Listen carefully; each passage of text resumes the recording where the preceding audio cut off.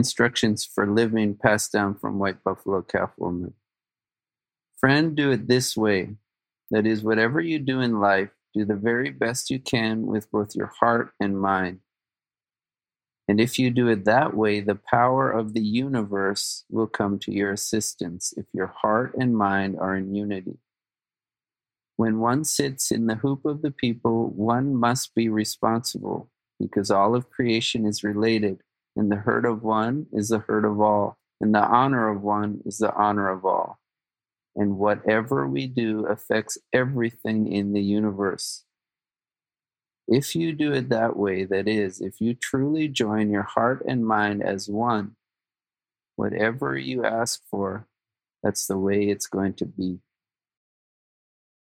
The spiritual teacher Ram Dass stated, most of us are so caught in righteousness, we're afraid of the truth. One way to identify a truth is when it's first presented, we don't like it. It makes us uncomfortable, we're triggered, and we squirm in our seats. So how do we be with discomfort in a way that helps us evolve our awareness? These moments of discomfort are a form of self-confrontation. They give us great pause. And what's needed now is a transformation to our relationship with disruption. When we are able to be with confrontation, whether it's getting called out or being agitated in some way, we can either use it as an excuse to shut down, run and hide, and be righteous, or we can use it as grist for the mill, or the sandpaper that refines our listening, awareness, and wisdom. The uncomfortable moments often wake us up to a self-wisdom that may take decades to unfold, or to even recognize and be grateful for their gold. Today, you'll hear an unexpected conversation with my friend Ryan Lear on the ways he has used really confronting circumstances in his own life. The death of a daughter, humility from falling off the pedestal, and the often humble journey of being a committed student. We'll explore transforming our relationship to confrontation. We'll look at the choice we have to turn everything into our teacher: people, experiences, and circumstances. We'll learn how these lessons are what shapes our human experience. Ryan Lear is a world-renowned yoga teacher and former professional basketball player, hailing from Saskatchewan, Canada. Ryan believes that yoga can bring people together in a way that little else can, except perhaps music. You can often find him leading classes alongside bands like Arcade Fire and singer-songwriters like Xavier Rudd and Michael Franti. He has a way of making really challenging topics lighthearted. His teaching and this conversation are imbued with a playful big-heartedness. My sense is that if you are really listening to what we both have to share in this conversation, you'll leave with a new gratitude for the very things and situations that you've been resenting and resisting.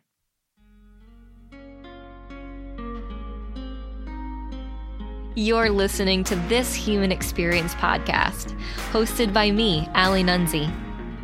Welcome to a tender-hearted conversation with spiritual leaders and community innovators from around the world about understanding what shapes and drives people's way of being in the world every day by diving deep into their human experience, their behaviors, interactions, routines, rituals, beliefs, and perspectives. We believe once we understand people's human experience, empathy is created and true listening begins to happen. Through empathy and listening, tolerance is replaced with compassion, acceptance, and the understanding that everything belongs. Each of us belongs at the table. Your human experience belongs. My human experience belongs. Thank you so much for tuning in. Enjoy. I'm here with Ryan Lear. Canadian-based yoga teacher. And when I was thinking about this conversation and how I would shape it, I was considering what I knew about Ryan. And I thought, well, it's actually not much. And though, what I do know about Ryan is I do know your essence. And I was thinking about, okay, well, like, how did I even get connected with this person? And so I wanted to share with the listeners, I don't know, it's like 2 years ago or something. I was at a yoga summit with Baron Baptiste, and in walks his friend with a long red beard, which you guys can't see. I'm looking at it right now. And didn't really think anything of it. And then over the course of the weekend, we went to a coffee shop. You probably don't remember this. I remember. And he bought me a croissant. And I'm like, well, I obviously love this person. And Elton John's Tiny Dancer came on and we started singing it. And I'm like, I didn't remember that part. Whoa. And then I'm like, okay, this is a friend for life. The question that I like to ask the guests on this podcast is, what shapes you? And I'm curious about the stories or the histories or the adversities or the gold that made you such a beloved person. Oh, man. Thanks, Allie. Thanks for the kind words. And I'm honored to be here with you. And it's so good to reconnect. And I appreciate, and it's funny because I've been going through, I don't always feel beloved. I feel like most people really welcome me, but then there's a lot of people who don't really love me. So it's an interesting thing that I've been trying to sort through. And I appreciate you saying a student and that I want to study, because I used to be like a lot more like, I'm a yoga teacher and base my life around being a yoga teacher. And I really lost my humility and my roots in doing the daily work of making myself more peaceful and more tolerant, more calm, and grounded. And I got on the little circuit or the merry-go-round of like traveling yoga teacher, and just kind of like got caught in the excitement. And thank God I've been able to meet such brilliant, amazing people through it. But I've also recently come back to my own daily practice. And let's get into those stories of what shaped me. I'm born and raised here in Saskatoon, Saskatchewan, Treaty 6 territory. I grew up into hockey. Everybody in Canada loves hockey. And then I got into basketball, and I feel like basketball opened me up to the bigger world of, like, I met some American guys who came here and mentored me when they were playing in the minor leagues. And it took me to be able to go up north and down to the northern states and play in some indigenous basketball tournaments. And that's what you guys can't see me out there. Maybe you can if you're super advanced yogis, but I got my jacket from a memorial tournament that one of the kids I trained how to teach yoga gave me. So I got to get into some of the, out of the little small mindedness of a small town, and I got to get into a bigger world through basketball. It allowed me to travel and to meet different people from different cultures and to realize like that we're not so different, like at our core. So yeah, I don't know. And then I took a lot of religious studies classes. I was studying to be a teacher, and then I got into like philosophy and spirituality, and I feel like those university courses opened me up to be able to see yoga as something. I love the physicality of it, and I do the asana, the postures every day, most days. I haven't missed a day for a while. Thankfully, I've been back into my discipline. But I also realize it's not about the poses. There's this, what do you call it? Like a meme, a little picture, and it says, it's a giant iceberg, and then above the surface is the tip of the iceberg. It says, this is asana, just the tip of the iceberg. But I also agree in a way with what Mr. Iyengar says, that if you get the asana right, all the other stuff, like it's all related. Mm-hmm. Ooh, I drank lots of coffee this morning. I hope I'm not too all over the place for you all. No, it's so good. So, Ryan, when you had mentioned that, I hold you as a beloved teacher, and you had said something along the lines of being both loved, and I don't know that you use the word hated, but it's some people might not feel that way. It's something over my 20 years of teaching and 12 years of owning a studio, leading yoga communities, I've experienced for myself. And so through many conversations with many folks, I've learned that that's the one thing, or the primary thing, that seems to hold people back, is that if I share my voice or my teaching or the thing that I am for, then the right people will be drawn in. And it also, then you're opening yourself up to criticism. So it's an interesting phenomena, really. And I was curious if you wanted to share anything about that. Yeah, I'll share something about that if you want me to. I attach too much of my self-worth often on what people think of me and whether they like me or don't like me, and how, if they were happy after a conversation or class, and what I've come down to in my own way to deal with losing a lot of people who I thought I would never lose in terms of friendships, is I can only control who I'm being in each moment. And I kind of came to a realization that I can love people and be human and make mistakes, but I can control whether I love people or not, and I don't need to get it back like I used to.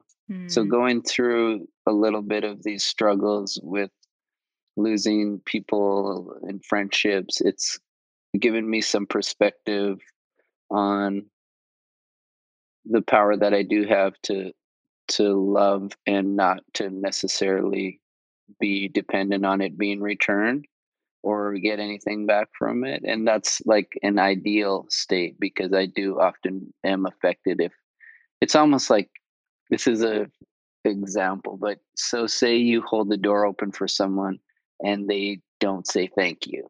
In Canada, everybody says sorry, thank you. But so somebody doesn't say thank you, I'm trying to work on myself. So I'm just holding the door open because it's the right thing to do. And that's it. And then whether they wanted me to or not, like, hopefully I'm sensitive to be able to tell if somebody wants a hand. You know what I mean? Mm-hmm. And I am also, I've been a leader of a yoga community for a while. So a lot of people who don't love me as much as they did had me on a pedestal. And I'm so human. And so I feel like it was the only way is to come off the pedestal. Yeah. And, Yeah, that lands, and it's happened to teachers that I love and revere. And then they're out there showing their humanity and the crowds throwing daggers, and it's like, it's been this laughable in the arc of my studentship and my learning through yoga is to constantly take people off of their pedestal and quickly for me to climb down off of mine also, Yeah. And I love what you were sharing. So there's lots of non-yoga, or they wouldn't consider themselves yoga people, that are listeners of this podcast.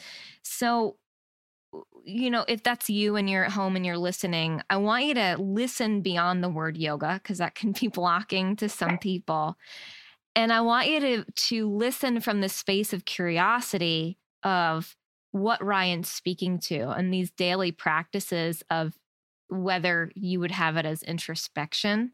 Someone offered me just in the past couple days that it's a privilege, that I'm privileged because I live an introspective life.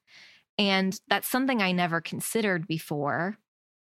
And it's true, right? Most folks around the world, I'm lucky to live in the US. some days.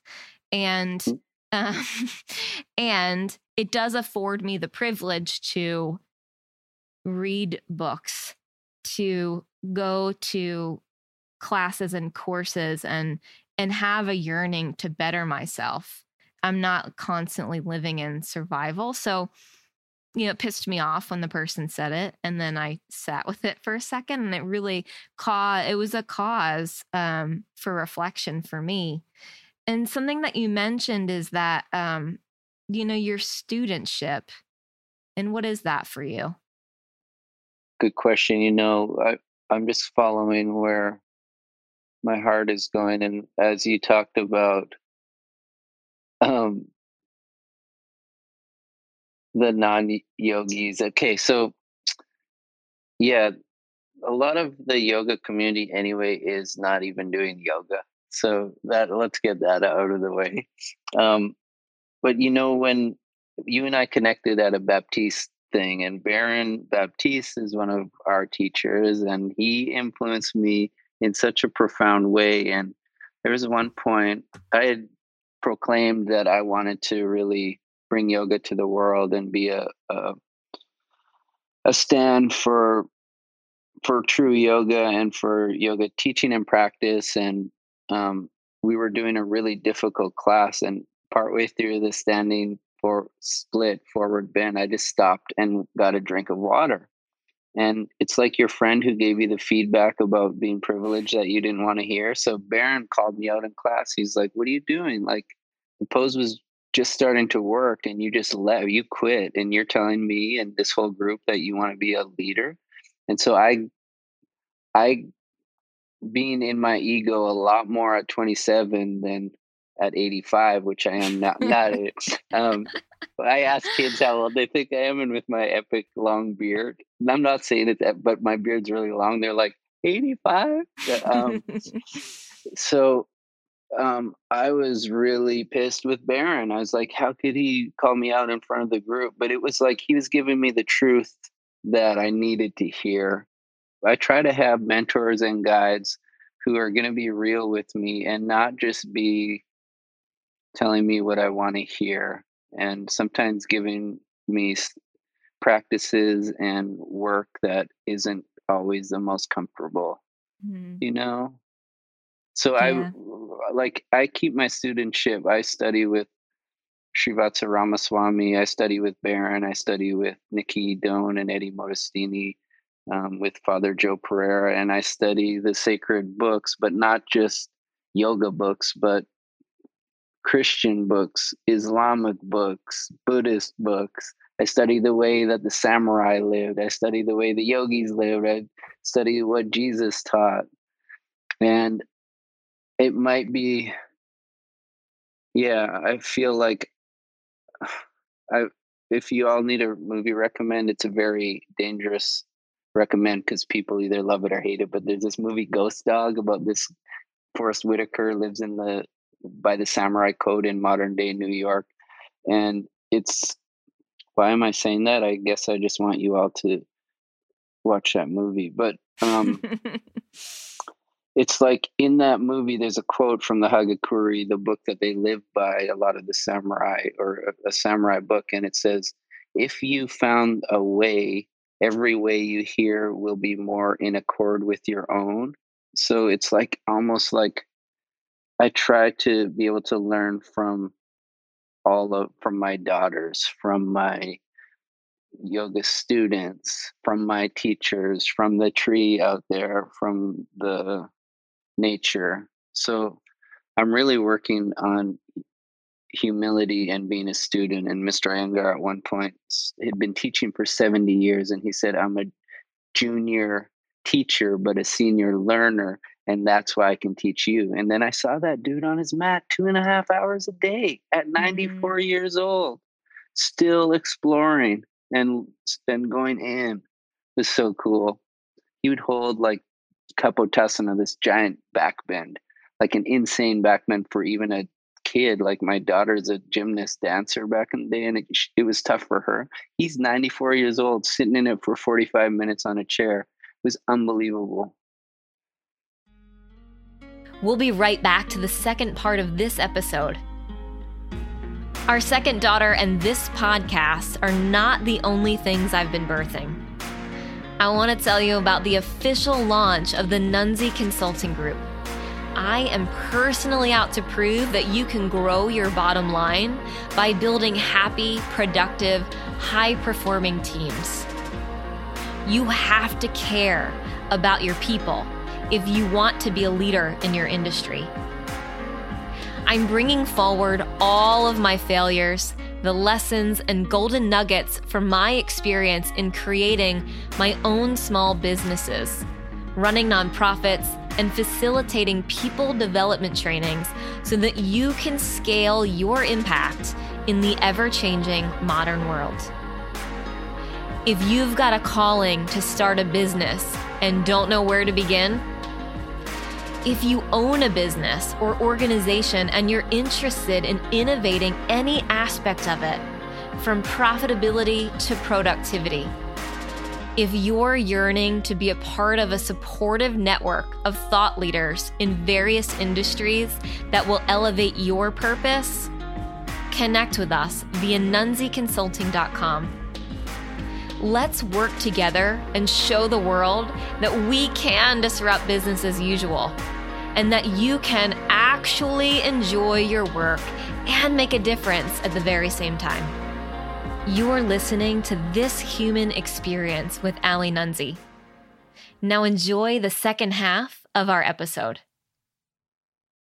What I want to talk about, or what I hear that there is to talk about, Ryan, is this whole notion around teachers. And one of our the things that we have in common is that Baron Baptiste is one of our teachers. For those of you listening, Baron is a yoga teacher. He's, I don't think he would say this about himself, but I would say, he's one of the primary people in the modern world that brought yoga to the West in the way that we know it currently. And you shared that story, and it's a story that I have experienced too. Like, I just remember being in a yoga room and him saying stuff to me, or us being in conversation. And in the moment, my command statement, or what I say to myself, is fuck off, buddy, or like, fuck you. I'm out of here. And there's this threshold that happens. And he's taught me this so repeatedly, is that if you hear that, stay. And I've learned to do that in so many areas of my life. And because I've had that practice, so thank you, Baron, for teaching me that. There's so much love and freedom that comes on the other side of whether it be a conversation or a statement that's jarring and piercing, and you want to like burn it all down in an instant. And when I think about the world, and I think about the state of the world, and I think about what do people need to know, I would say that's certainly one of them.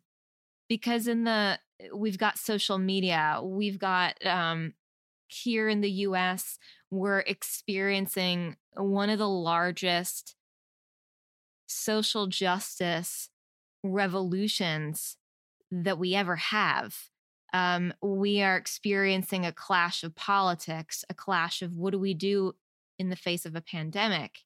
And I think about that often, is what does it look like to stay? And, I read a New York Times article this morning that said, instead of calling people out, we should call them in. And my yoga practice has taught me that repeatedly. Now, there's a distinction that I want to make here. You alluded to it earlier, is that most people that are practicing yoga right now are not actually practicing yoga. They don't know the depth or what it could really bring to bringing their yoga off of their mat. It looks just like twisting up like a pretzel or whatever. I don't know how many billions of times I've had that conversation of, it's not yoga if it's not changing your life off of the yoga mat and the conversations that you have. But there's this notion of letting events or conversations or adversities, and especially the people be our teacher. And that's been so revolutionary in my own life, especially with people that have challenged me, especially the people that don't like me or that I have wanted to please, or like, whatever. They've got some kind of stance, or, in a world where we're trying to educate ourselves to be better and it's not working, or in a world where, for me, I probably still do this if I'm being honest with myself. I will hold myself back from saying something or taking a certain action because I don't want to say or do the wrong thing. And so I do nothing. And, knowing that an imperfect action is better than no action at all. So if you're listening at home and you're like, why am I listening to these two yoga teachers talk, these two white people talk about how to, what there is to do, that's really it is. And it's one of the intentions of this podcast is Earth is a one-room schoolhouse, and we're given each other to be one another's teachers. And so I'm curious of those moments that you've had, or more of those moments that have forced you to shift or to listen more or to change your thinking. What I consider is there's people at home and they don't even know that introspection, or they don't even know. They're just like, man, that guy's just a jerk or whatever. I disagree with something that person put on Instagram or something.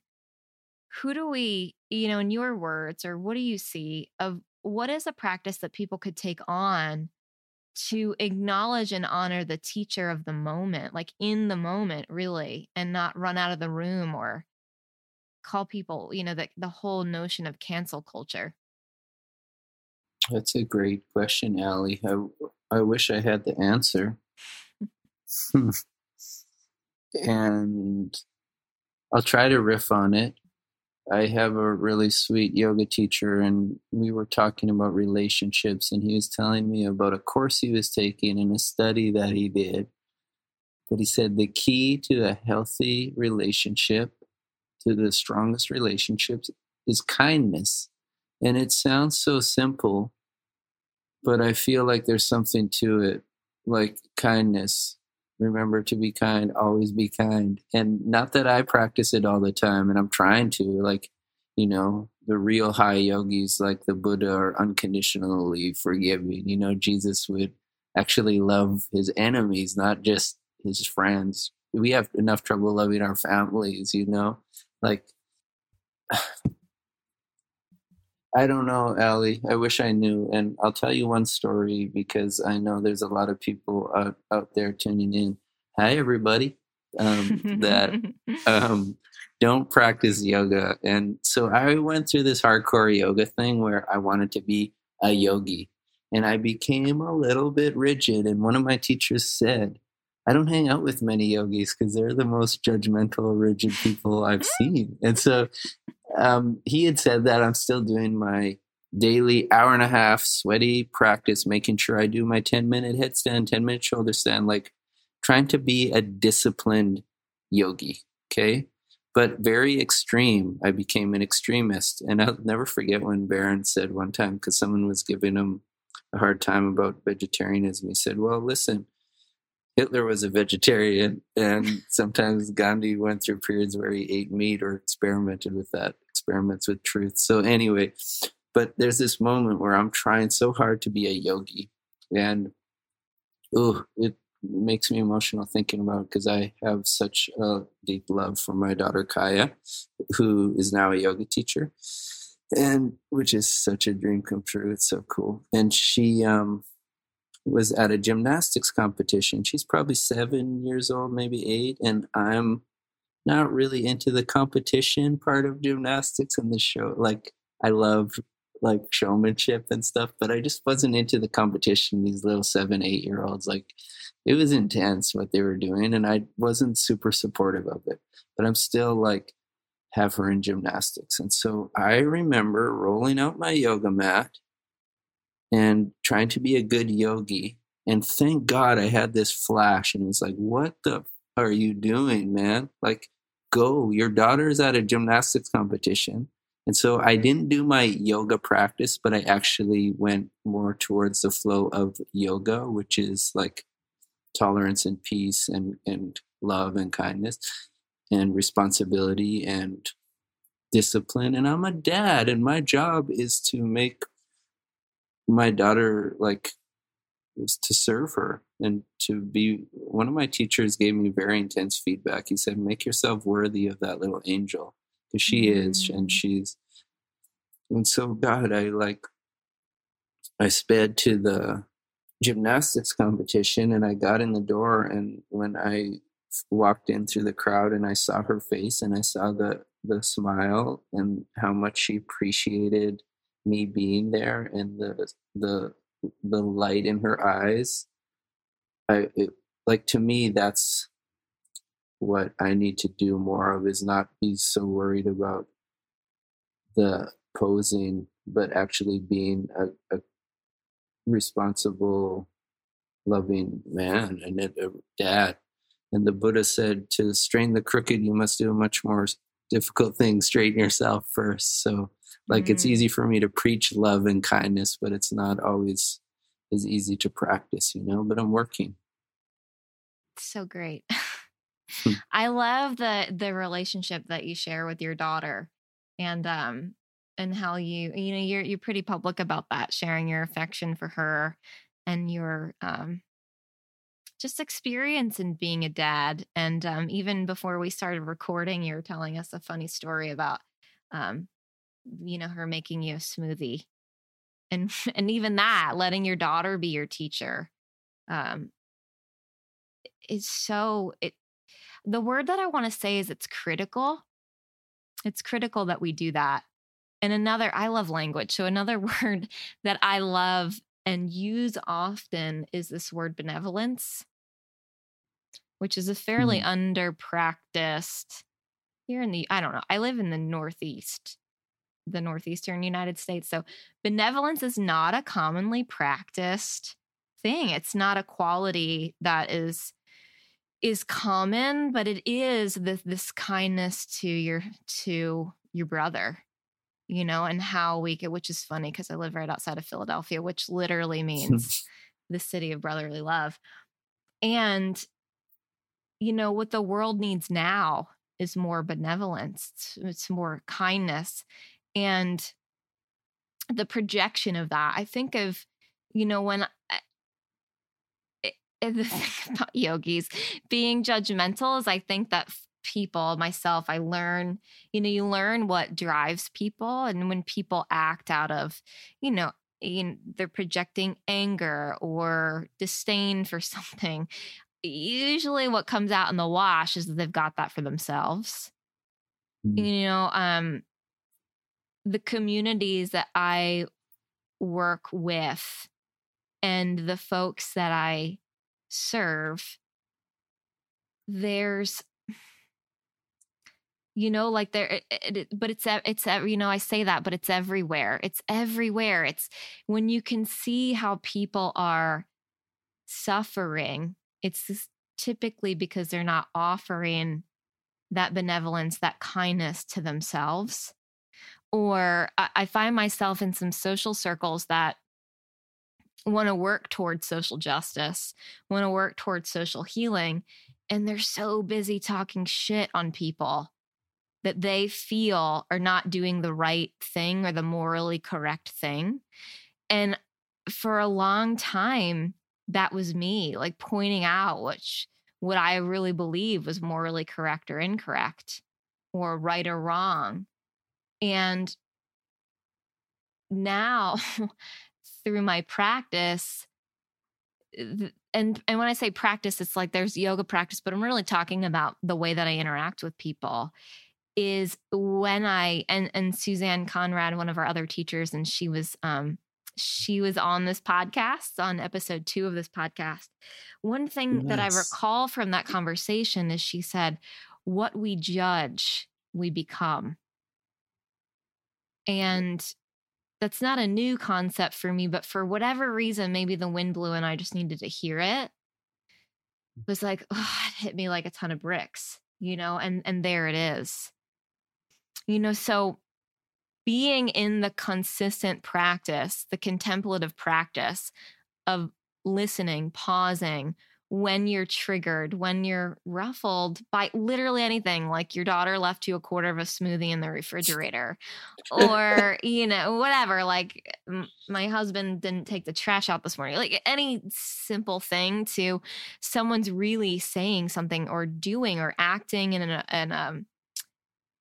a way that, in an oppressive way or whatever, it's not this. I want to talk about this too, is there's this thing that's happening in the world of yoga, in I'm going to just say the word, the industry of yoga, where there's lots of spiritual bypassing. You hear about it, social media is riddled with people calling people out on it. And, but to me, always yoga has actually been this thing that has allowed me to confront what challenges me and what's challenging our collective humanity. And I think that's, what I hear when you say there's a lot of people doing yoga, but they're not actually doing yoga. Or, it's like, show me somebody with a pretty yoga practice, and more than likely they've got an ugly life, so, yeah, it's that. It's how do we let the people that challenge us be our teachers? And I don't know, I fail at it all of the time, but there's this concept of what does it mean to be someone's teacher? And I love that you shared what Iyengar said. He's a senior, what did you say, learner or something? Yeah. And if you're listening at home and you don't know who we're talking about, because Iyengar is regarded as the grandfather of what we know yoga to be here in the West, and someone that's, Ryan, you've studied with him directly, yeah? Yeah, thankfully. Right near the end of his life. Yeah, and whatever it is that you follow. So like one of the undertones of many of these conversations is the spiritual dynamics in which we live together and how we live together.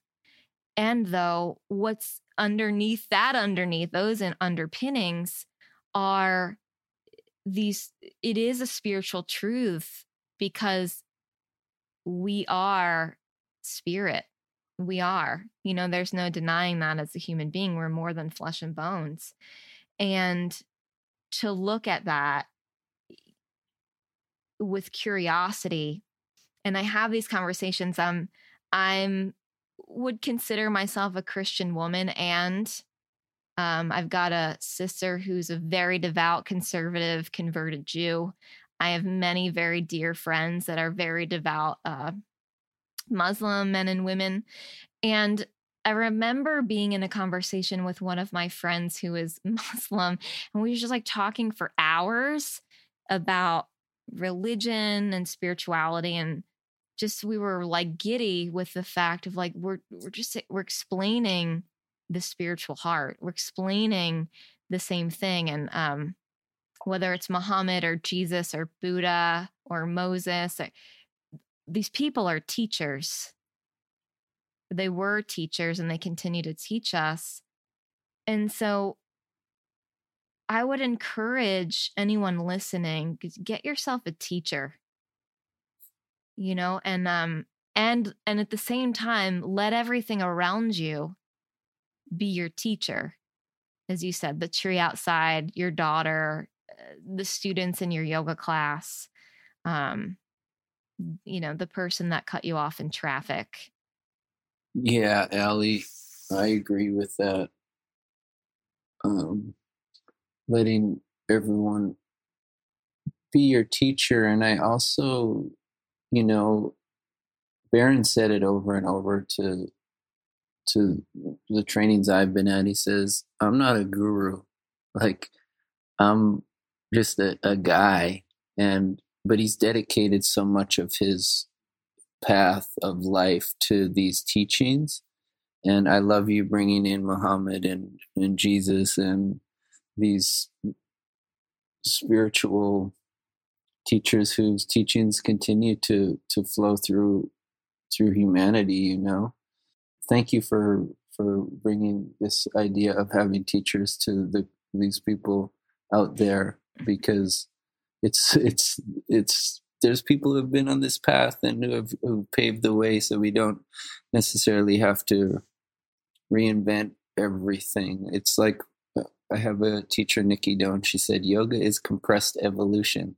So there are things that through, and I'm using the word yoga, maybe it could be love, but she said yoga is compressed evolution. So stuff that would take us years to move through, like, we can get to the truth of them immediately. And I look at having a teacher as being a key in that, a guide who can shine light, or who can not be the light, but light our light. You know what I mean? Or remind us who we are.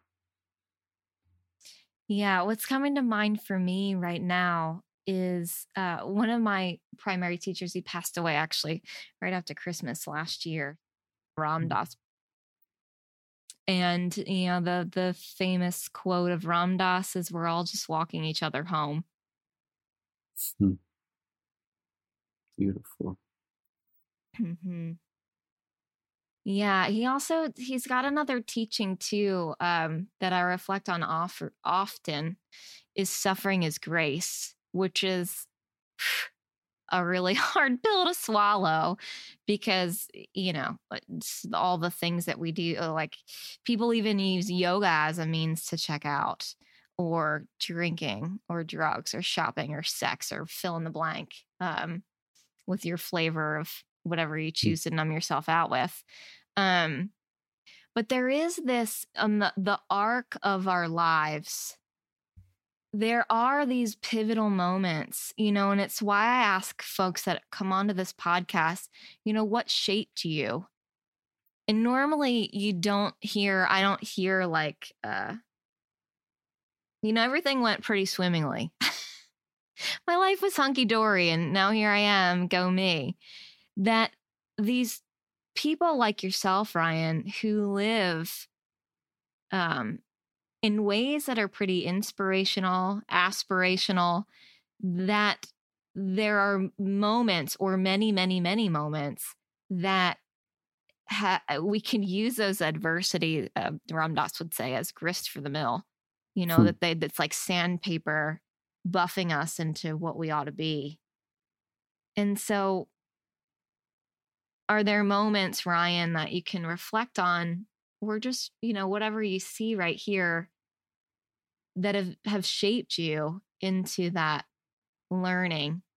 Yeah, because I think, like you mentioned, being on the pedestal, right? And I think when folks can see, well, hey, that guy's like a pretty famous yoga teacher, or, you know, whatever, or owns studios, or they can hold you in a certain way. And what they don't see is all the adversity that made you the strong person that they're interacting with.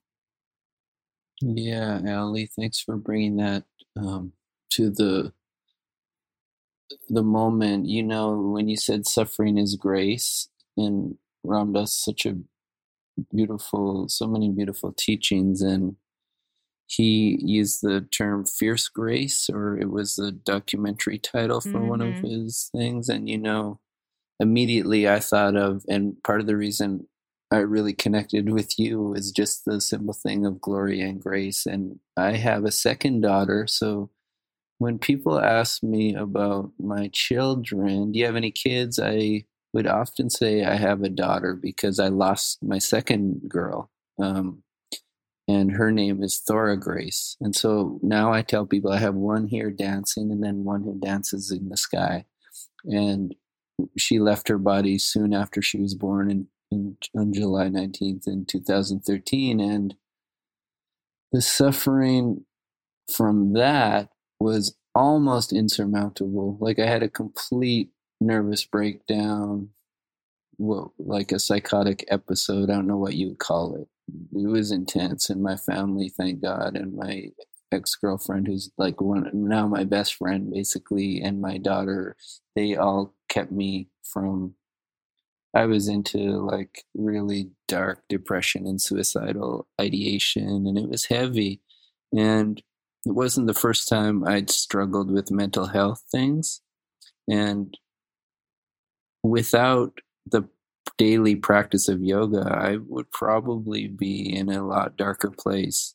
And it's not to say I don't have my dark days, but most days I'm so grateful to be on this planet and to be here and breathing, like, which is great. Most days I am.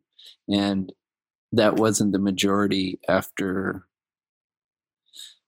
some of the struggles I've gone through. And that immense suffering of losing a child is also, so there are moments of grace where I feel connected to her, that in a way that is beyond the physical. And, as I was struggling through the first year I was good for 9 months after she left. And then at about that point, I broke. And one of my teachers, Srivatsa Ramaswamy, he's brilliant. Iyengar's teacher is Krishnamacharya, and Krishnamacharya taught this man Ramaswamy for 33 years. And he's become such a beautiful teacher for me. And they share the same birthday, actually, which is really cool. And he sent me a message and he said, as hard as this is to read, the soul is immortal. So, like, you don't really need to worry about her. Just worry about your family and not worry about, but it's like, she's okay. Now let's get you okay. Like, and then he, and so now I'm coming back to having a teacher in this struggle. So when I'm going through these struggles, I reach out to my teachers. Midway through COVID, I was going through some depression. So I sent Ramaswamy a message, and he gave me stuff to do to bring more light, and chanting and sun salutations to bring more light to my life. Very simple things, but time-proven things. Yeah. So thanks for letting me think of Thora. It's like, she is such a blessing. It's very difficult though to experience that loss sometimes. Yeah. Well, I thank you for sharing that. And there are so many people that will listen to this conversation that have experienced loss and grief, and probably are still coping with grief. And that, not to really belabor the Ram Dass point, but in his final days, he did a short documentary that I think you could still watch it on Netflix. But in that, he says, death is just like taking off too tight of a shoe. And I think of the suffering that we experience in our individual lives, our inner life, whether it be through death of a loved one or the loss of a job, or, fill in the blank with your whatever you're grieving that you've lost. I believe it's because we don't understand, and we really grapple with, and we being just collective humanity, like, we want to have it all make sense. And none of this shit makes sense. It doesn't make sense. It doesn't make any sense why an infant would die, or we want to reconcile with that. And why would God send us a pandemic? He or she must not exist. Or, not making light of that, but I really do feel that our inability to be spiritually imaginative in that way, or curious, keeps us on that wheel of suffering. And it's not, you're not saying, I'm not minimizing anyone's experience. I'm not saying that you've gotten off the wheel of grief. Grief is a never-ending process. Although I really do believe that we can let the light in, that we can remember that there is something bigger, of which our tiny human brains cannot even, we can't even process. And for that and my teachers, I'm grateful. And I was at that same location where I met you in Ojai Valley, California, when the pandemic hit in the US in Washington State. And I mentioned this in my episode with Suzanne because she was there with me. I came home and closed the studios and thought, okay, well, 2 weeks, you could do that. You can pivot, you can do anything. And then 2 weeks turned into a month, 2 months, 6 months, 8 months. And, we're still here. And we're still here is my point. And that these things, whether it be circumstances, life events, or whatever it is, just fill in the blank. We got, there's a whole laundry list that we can lift above it, not bypass it, but move through it to support really the greater whole. And, what comes to mind is I have a mural in our one studio from Barron. So, hey, Barron, we shout you out a lot in this episode. That it's, regardless of circumstance is how it starts out. And I feel like that's the most important part of that whole statement that he makes. It's like, regardless of circumstance, if you're a yes for something, we can create the energy of yes, and I'm paraphrasing, and move into what there is to move into. And the thing that trips a lot of people up is regardless of circumstance. So they'll say things to me in trainings I've led, or dear friends that have conversations going through hard times. It's always yeah, but this is why this sucks and I'll never get out of it. Yeah, but I can't do that because of X, Y, and Z. And I think about those words. One of my friends, Elise, is a beautiful, her calligraphy is beautiful. And it's written like a mural in our one studio. And I just go back to regardless of circumstance. And it's just like the teachings of Jesus Christ, right? Like to be unconditional about your practice, to be unconditional about your love, your state of being, what you're dedicated to, what you're committed to. As Barron would say, what is it that you're yes for? Is what propels our life forward. And we can use those circumstances as our teacher.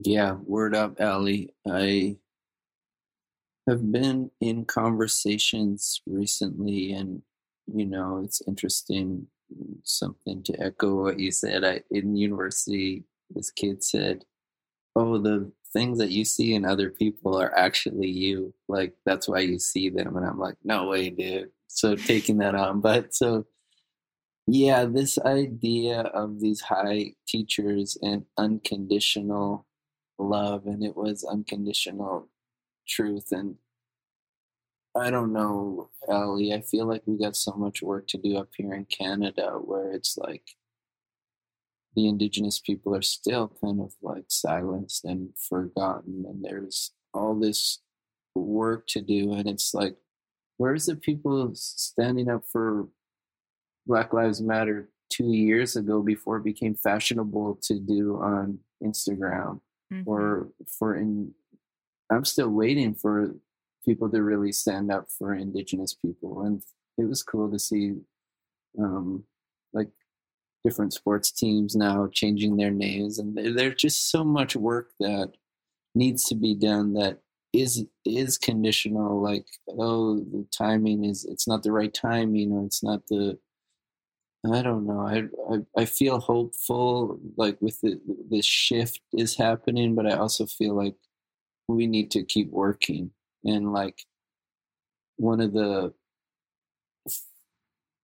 I love the mystic 13th century poet, mystic man Rumi, and he says, submit to a daily practice. Your loyalty to that is a knock on the door. Keep knocking, and the joy inside will eventually look out to see who's there.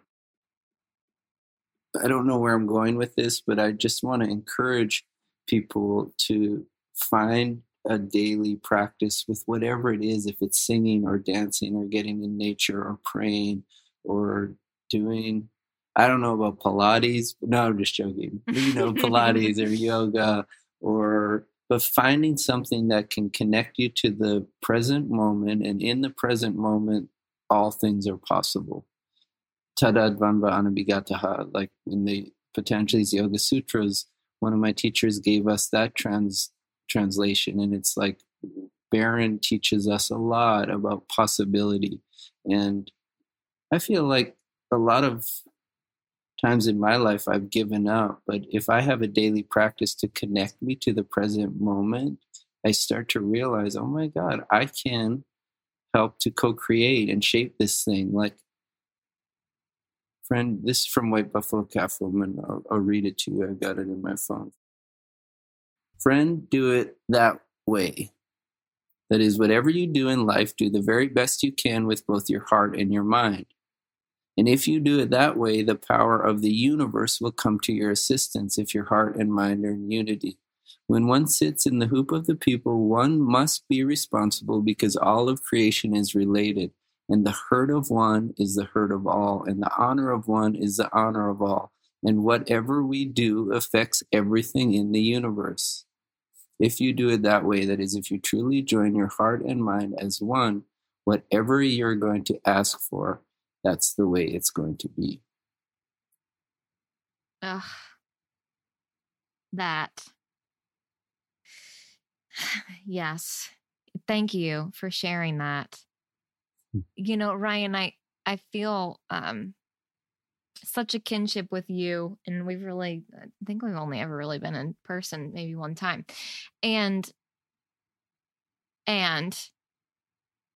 you're the work that you do, or the revere that you hold. I wanted to the work that you do, because that, makes you seem like you're some kind of white savior or something. But the way in which you revere the Indigenous population in Canada.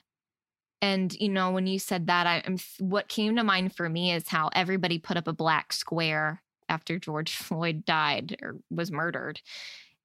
And while, okay, thank you for your stance of solidarity. I think of Martin Luther King, the arc of justice is long, or, the arc of the universe is long and it bends towards justice. He did so much for the civil rights movement and never saw the fruit of it.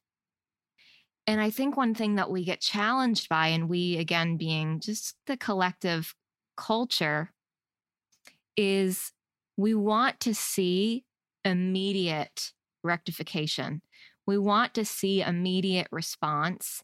We want to see immediate change. And while inherently those things are good, what I got out of your reading just now is we just have to keep knocking at the door. We just have to move the needle forward, even if it's by a hair. But that we're responsible to do that, every single one of us. And if we want a world that in 50, 100, 500 years from now is different, we may never see that, and doesn't let us off the hook. I think of my dad's grandmother was an Indigenous woman. She was from a Cherokee tribe in North Carolina. And for a long time, our family held that as oh, we're Native American. Yay, go us. Right. And it was something special about us. And now in my studies and in my learning, and there's a great woman, a mutual friend that we have, Ryan Kate Jenkins, who trains Indigenous folks in yoga. But I remember having a conversation with her, and it was a pivotal moment for me to understand. And I'm white because she was forced to marry a white guy. and so there's so much in our history that exists that we can't go back and change it. And we can sit around and stew about it. or we could create a new kind of future. We have to keep knocking at the door. We have to keep seeing what we haven't been seeing about the past, and we have to keep moving the needle forward. I love that attitude, and I'm with you on that, girl.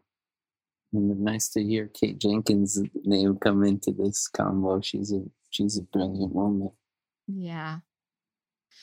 Well, Ryan, I'm so grateful for you taking the time to share your heart with us. I will look forward to where you buy me croissants in the future. Oh man, it's so great to reconnect with you and to jam for it's a short period of time, but thank you for having me and taking the time to spend with me. It's really great to hear you and what you're up to. You inspire me. Well, back at you, brother.